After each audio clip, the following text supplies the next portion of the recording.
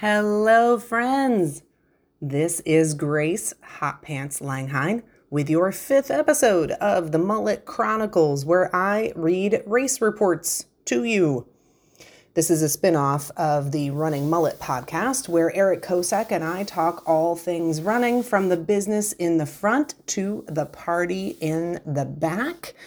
But today is race report. So a quick intro before we get to that race report. This episode comes to us from Angela Schoonover. Angie is one of those people I am so thankful that I'm friends with on Facebook, because she just brightens my day with her positive posts, and then she's always replying with a little note of encouragement to other people's posts. She's just that kind of person who's always cheering for everyone else. So I'm really excited to read her race report from her race at the Marine Corps Marathon. You will hear me shorten Marine Corps Marathon to MCM throughout this race report, just as a heads up. Also, it was particularly hot and humid this year, and there were a couple of changes logistically from previous years. She does get into the details of the logistics. So I think this is a particularly helpful race report for anybody who wants to run Marine Corps Marathon, or anyone who wants to run it again who didn't get to run it in 2023. So that is your intro. Let's now get into Angie's story, which is titled The 2023 Marine Corps Marathon, or Feeling Monumentally Sweaty in DC. This was my second year at the Marine Corps Marathon, but my first as a guest in the Team Semper Fi running battalion. I was beyond humbled to be included in this program by my friend and 2-time Purple Heart recipient and fellow idiot runner, Jeremy Lake. As a member of the Runner Battalion, we received 7 months of coaching by the fantastic Coach Ben Drezick. Monthly Zoom calls, mentoring, one-on-one guidance, and a very slick-looking running kit, and a race weekend full of great activities and support. It was an amazing opportunity, and I am so appreciative of everything Team Semper Fi did for the veterans in this program. It was my honor to get to tag along through the process. Team Semper Fi had a group photo and a 5K easy pace shakeout run Saturday morning, where we all got to mingle and make friends. A highlight of getting to see the amazing service dogs that joined us on the run. As one would expect, these highly trained dogs were calm and kept a perfect pace for their humans. Runners at the MCM receive a huge race bib, an iron-on patch, and a race shirt. The shirt is an oddly heavy mock turtleneck that is longer than a sweatshirt. It looks good on some folks that I've seen, but it is a little baggy in the middle for me and yet tight around my hips. This year, it was a nice dark green with gray sleeves. Last year, it was mustard yellow. So this year was a big improvement in my opinion. As members of the Runner Battalion, we did not have to pick up our bibs and packets at the expo, but we decided to attend anyway. Bib pickup for MCM was at the Gaylord Convention Center in National Harbor, Maryland, which any DC resident will tell you is not in the district.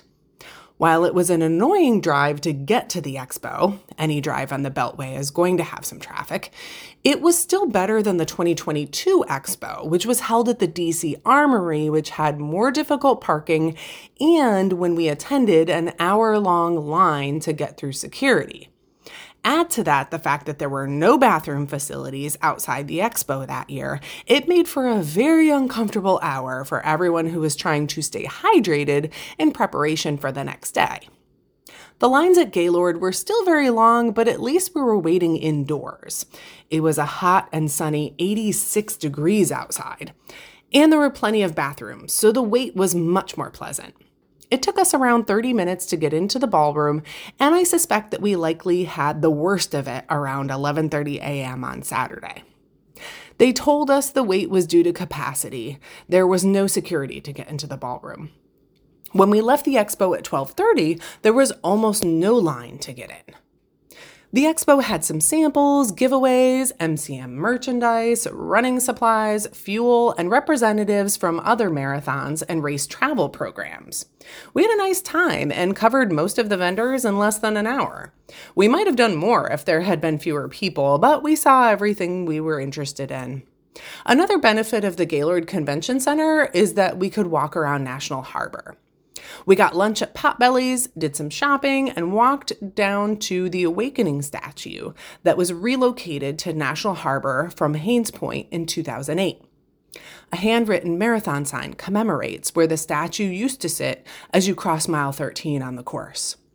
This is a big improvement over the DC Armory, which is surrounded by residential neighborhoods, making the only dining options a few overcrowded food trucks. Our Saturday evening was spent getting dinner, relaxing, and in my case, feeling like I should be doing something to prepare, but not being able to put my finger on what that elusive activity would be. Before a race, I always find myself thinking that I'm not as nervous as I probably should be, like I'm missing some important step in my preparations that everyone else is probably doing in that moment. Not discovering what that missing piece was, we turned in. My night was filled with dreams of forgetting my watch on the charger and not discovering it until I had completed a huge climb. It wasn't the best night of sleep, but as pre-race evenings go, it certainly wasn't my worst. Sunday, we set our alarms for 5 and planned to be out the door and on our way to the shuttles by 6. Our hotel was only a few blocks from the shuttle at 23rd and Crystal Drive. When we arrived at the shuttles around 6:15, we were immediately loaded onto one, and we were efficiently delivered to the Pentagon North parking lot. Here is where we discovered some differences from 2022. First off, in 2022, Jeremy and I had both nearly frozen waiting at the start line. Jeremy had worn a hoodie, and I had a plastic poncho to keep warm at the start. This year, we both came prepared with inexpensive or thrift store layers that could be easily tossed off as the race began. All clothing discarded at the start of the race is gathered and donated to local shelters. I had purchased dollar store mittens and a hat. There was no way I was going to be that cold again. This year, we barely even needed to wear jackets. It was 66 degrees when we left the hotel, so I didn't even bother to pack the hat and mittens. Secondly, in our first year of the race, we didn't realize that spectators could come to the start line. We mistakenly sent our spouses away at the bag check and then wandered for an hour until they realized they could come back and wait with us at the starting line to watch the beginning of the race. This year, Leah and Eric were at our sides with bags full of water, tissues, snacks, and any other last-minute needs. I unloaded my arm sleeves into Eric's backpack when I realized that they would be too much in the warm weather. Finally, the starting line layout was significantly different than in 2022, we think, due to construction in the parking lot. While last year we had a long walk in almost pitch black, punctuated with banks of porta-johns until we found ourselves standing in the starting corrals, this year we hung out in the huge parking area, surrounded by porta-johns, portable lights, and baggage trucks. Once the 50K had launched, we were then directed a bit further to the starting corrals. This year, we also didn't arrive as early, making the whole process seem much less elongated. Of course, it could also be that we weren't so cold this year. And just like that, after the formalities, ceremony, and Osprey flyover, we were off. Eric observed that there was some confusion in the fastest starters when many non-professional runners moved into the eastbound side of this highway, which should have been only for the pros. This wasn't a problem until those lanes merged back into the westbound lanes, causing runners in Jeremy's corrals to be compacted to the point that they were shoulder to shoulder, slowing them down significantly. This probably delayed me getting across the start line, but didn't affect my race. It took about 9 minutes for those of us in the 5-ish hour predicted finishing corral to reach the start line after the howitzer fired. From there, the first thing everyone realized was that it was much more humid than we were expecting. I had planned to stop at every one of the 13 water stops to take in fluids. What I did not remember is that the first half to 2/3 of each water station is not water, but instead noon hydration mix, a less sweet Gatorade-like electrolyte beverage that I had previously consumed about 1/4 of a cup of at the expo the previous day.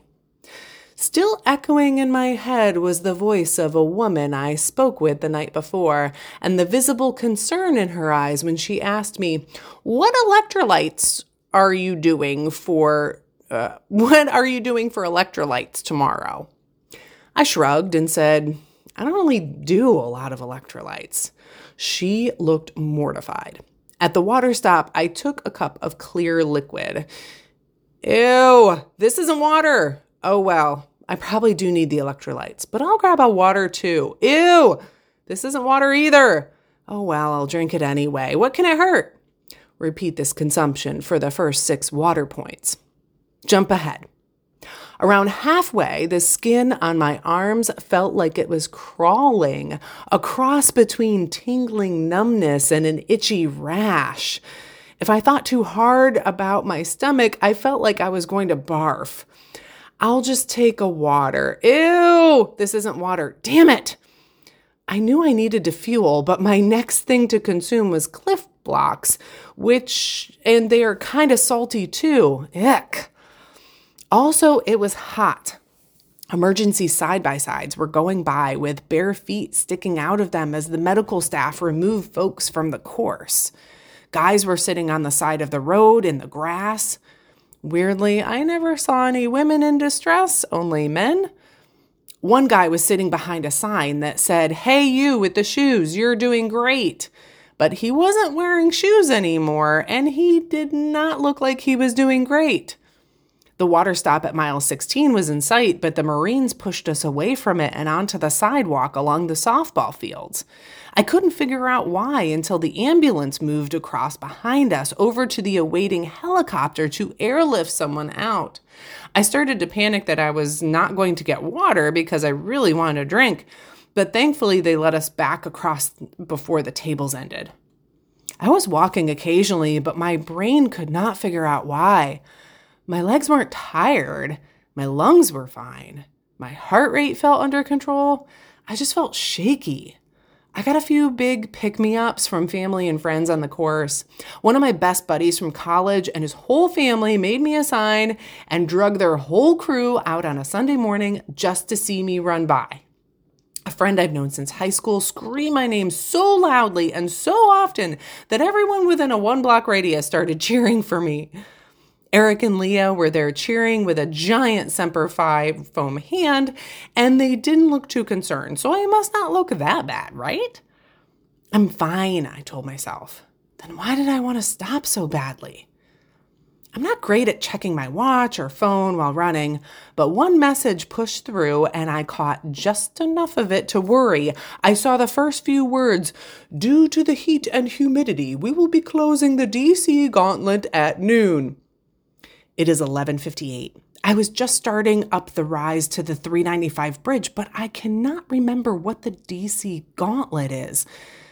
I don't think the bridge is the DC gauntlet, but I could be wrong. I'm leaving DC, and the DC gauntlet wouldn't be in Virginia, right? I think I'm past it. I started to panic. I was trying to text Eric to ask where that point was, but he wasn't in good coverage and never got the race alert, so he had no idea what I was talking about. Not the first time I've sent incoherent texts during a run, and likely won't be the last. I talked to those around me. A calm woman from Florida who reminds me that this heat is nothing, looked at me and said, "They closed the DC gauntlet? Well, either we made it or we didn't." It was exactly what I needed to hear in that moment, because I was doing all that I could do, and there was nothing more I could possibly do to change the circumstance in the next 2 minutes. I thanked her and continued across the bridge, which somehow has been lengthened since last 2022. By the end of the day, the race directors shortened 2 cutoffs, the DC Gauntlet at mile 17 and the Crystal City Gauntlet at mile 22, shortening the race for many runners. My memories from 2022 were that almost everything before the bridge had been pretty enjoyable, and everything after this point was downright hard. My reality at that moment was that everything had been hard, and things were just going to keep getting worse. What I didn't have a clear memory of was the fantastic crowds in Crystal City. The Fireball tent, blaring Pitbull's Fireball, giving out shots with a sign that says, "Yes, we listened to the song on repeat for 6 hours." Folks with baskets of candy, a man with a tray of fruit, I took a grape, and the women who I declared my favorite, holding out boxes of tissues with a sign that just says, "Tissues." The firemen were spraying water across the whole course, cooling off the hot runners who had just endured full summer sun on an exposed bridge. The rest of the final Virginia miles were hot, hard, and slow. By this time, I had stopped making the electrolyte mistake, and at least I was only fighting the normal pain, not the weird twitchy issues that the drink caused. At mile 26, on the final push to the finish, a guy in front of me turned to his friend and said, "Sometimes it's hard to keep running." I'm sure if I had anything left in me, I would have doubled over laughing at the complete obviousness, yet complete truth of that statement. I powered through the final punchy little incline and the finish line, which is always just a little further away than I remember. Final time, 5:19:59, almost exactly 20 minutes longer than 2022. It was a relief to finally find Eric, Leah, and Jeremy, who had finished more than an hour ahead of me. This year, it was especially fantastic to get to enjoy the charity area. The Team Semper Fi tent was filled with food, medical supplies, and happy faces.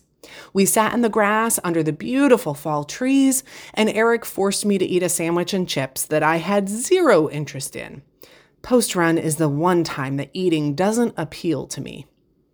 It was my honor to be a part of Team Semper Fi on race day and to enjoy the support of them on and off course volunteers and staff. I cannot thank everyone at that organization enough for everything they did for the past 7 months through the training process, and especially for all of the love and enthusiasm they put into the past weekend. Their commitment to our nation's veterans is above and beyond in every way. It sounds cliche, but I am so appreciative of my family for allowing me to take all of the time necessary to properly train for something of this magnitude. Eric and Will were so patient with me on days when I had long runs or even short runs that were disruptive to our schedules. My parents often end up picking up the slack so Eric and I can do our events, and it makes all the difference for us. Finally, a big thanks to the Idiot Runner community, who is always so supportive of everyone who wants to join in. I spent many long runs listening to Eric and Grace on their podcast, and their words and advice are invaluable. I have learned so much from their stories. I'm proud to wear my idiot gear, especially when I'm out of our local area. Final race wrap-up. Spectator sign highlights. We've been trying to reach you about your car's extended warranty. Could you be running any more miles? RIP Chandler Bing. I have to imagine this sign was already made when the news broke about his death the night before the race. Many jokes about wine now, wine later. You're doing whaley good. Held by a person dressed like a whale or maybe a dolphin, but there aren't any good dolphin running puns. You can run. This isn't the speaker's race. The rats don't run this city. You do. You can run better than the insert government, Congress, Metro, Green Line, etc. I trained all month to hold this sign.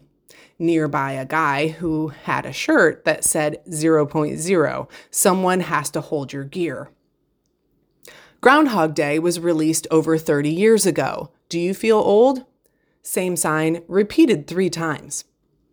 My Ken's job is just run. Presumably for a guy named Ken. And especially Go, Angie. On a scale of 1 to 20, you're 26.2. My first ever marathon sign, made for me by the Mitchells. Other highlights: being able to meet, fist bump, and chat with fellow Team Semper Fi runners. I shared some time with two 50K runners, Cody and Chad. We bounced back and forth for my miles, 18 to 26. Chad powered past me at the end, announcing that the fire hose in Crystal City gave him renewed life. Hopefully we will see him at Heiner this year. I forget what mile I was at, but while I was feeling down, a little girl was sitting by the side of the road, loudly repeating, "I believe in you." She was so adorably earnest, like she was speaking to each individual runner that passed. Damn it if that didn't carry me through another mile. That kid believes in me, so I guess I'm going to have to run more. Finishing. I love finishing. This is the first race that I really took the time in the yards before the finish to think, this is it. This is the part you've been looking forward to. Savor it. Mistakes to learn from. Don't drink the Kool-Aid or whatever weird drink they hand you. Drink water. Don't feel bad dumping out the contents of your cup if you made a mistake. Wear your hydration pack. I didn't want to cover up my fancy new kit, but I would have been much better off if I had my own water. I trained with it. I should have worn it. I almost made the mistake of wearing unfamiliar tights. Our kit included a very neat pair of matching capri tights, but I made the last-minute decision to wear my normal run shorts. I'm so glad I did. The tights always took a few miles to get settled, and I would have been pulling them up and panicking about them. Who knows how they would have performed all sweaty. The 2022 MCM was my first marathon, and I think I glossed over all the parts that were hard because I was so proud of myself. I need to remember that no matter how rosy the races look in hindsight, they aren't easy. The things we do are hard. If they aren't, I'm not doing it right. Thanks for asking for recaps, Grace. Even if no one hears this, I have found that when I take the time to write out what I've done, it helps me to prepare for the next one, especially after the post-race fog clears and the memories start to fade. This was the final big race of my season, and over the last 6 days, I found myself feeling down. Now that it has been a week, it is time to get back out there and shoot for newer, bigger, crazier goals. Here's to 2024 and continuing to put one foot in front of the other. Thank you, Angie, for sharing, and thank you for the kind words in the race report. A little weird to read, but I'm happy to read those kinds of words because you took the time to write them out. You can find Angie running, riding, and smiling all through the Northeast. And you can also submit your race reports to me on Facebook, Instagram, and the running mullet at gmail.com. And Angie did mention Idiot Runners. You can also find the Idiot Runners group on Facebook and all kinds of Idiot Runner gear at idiotrunner.com. And you can listen to Eric Kosak and I live every Monday at 7:30 p.m. Eastern, talking all things running at the Running Mullet. Thank you for listening. You are awesome.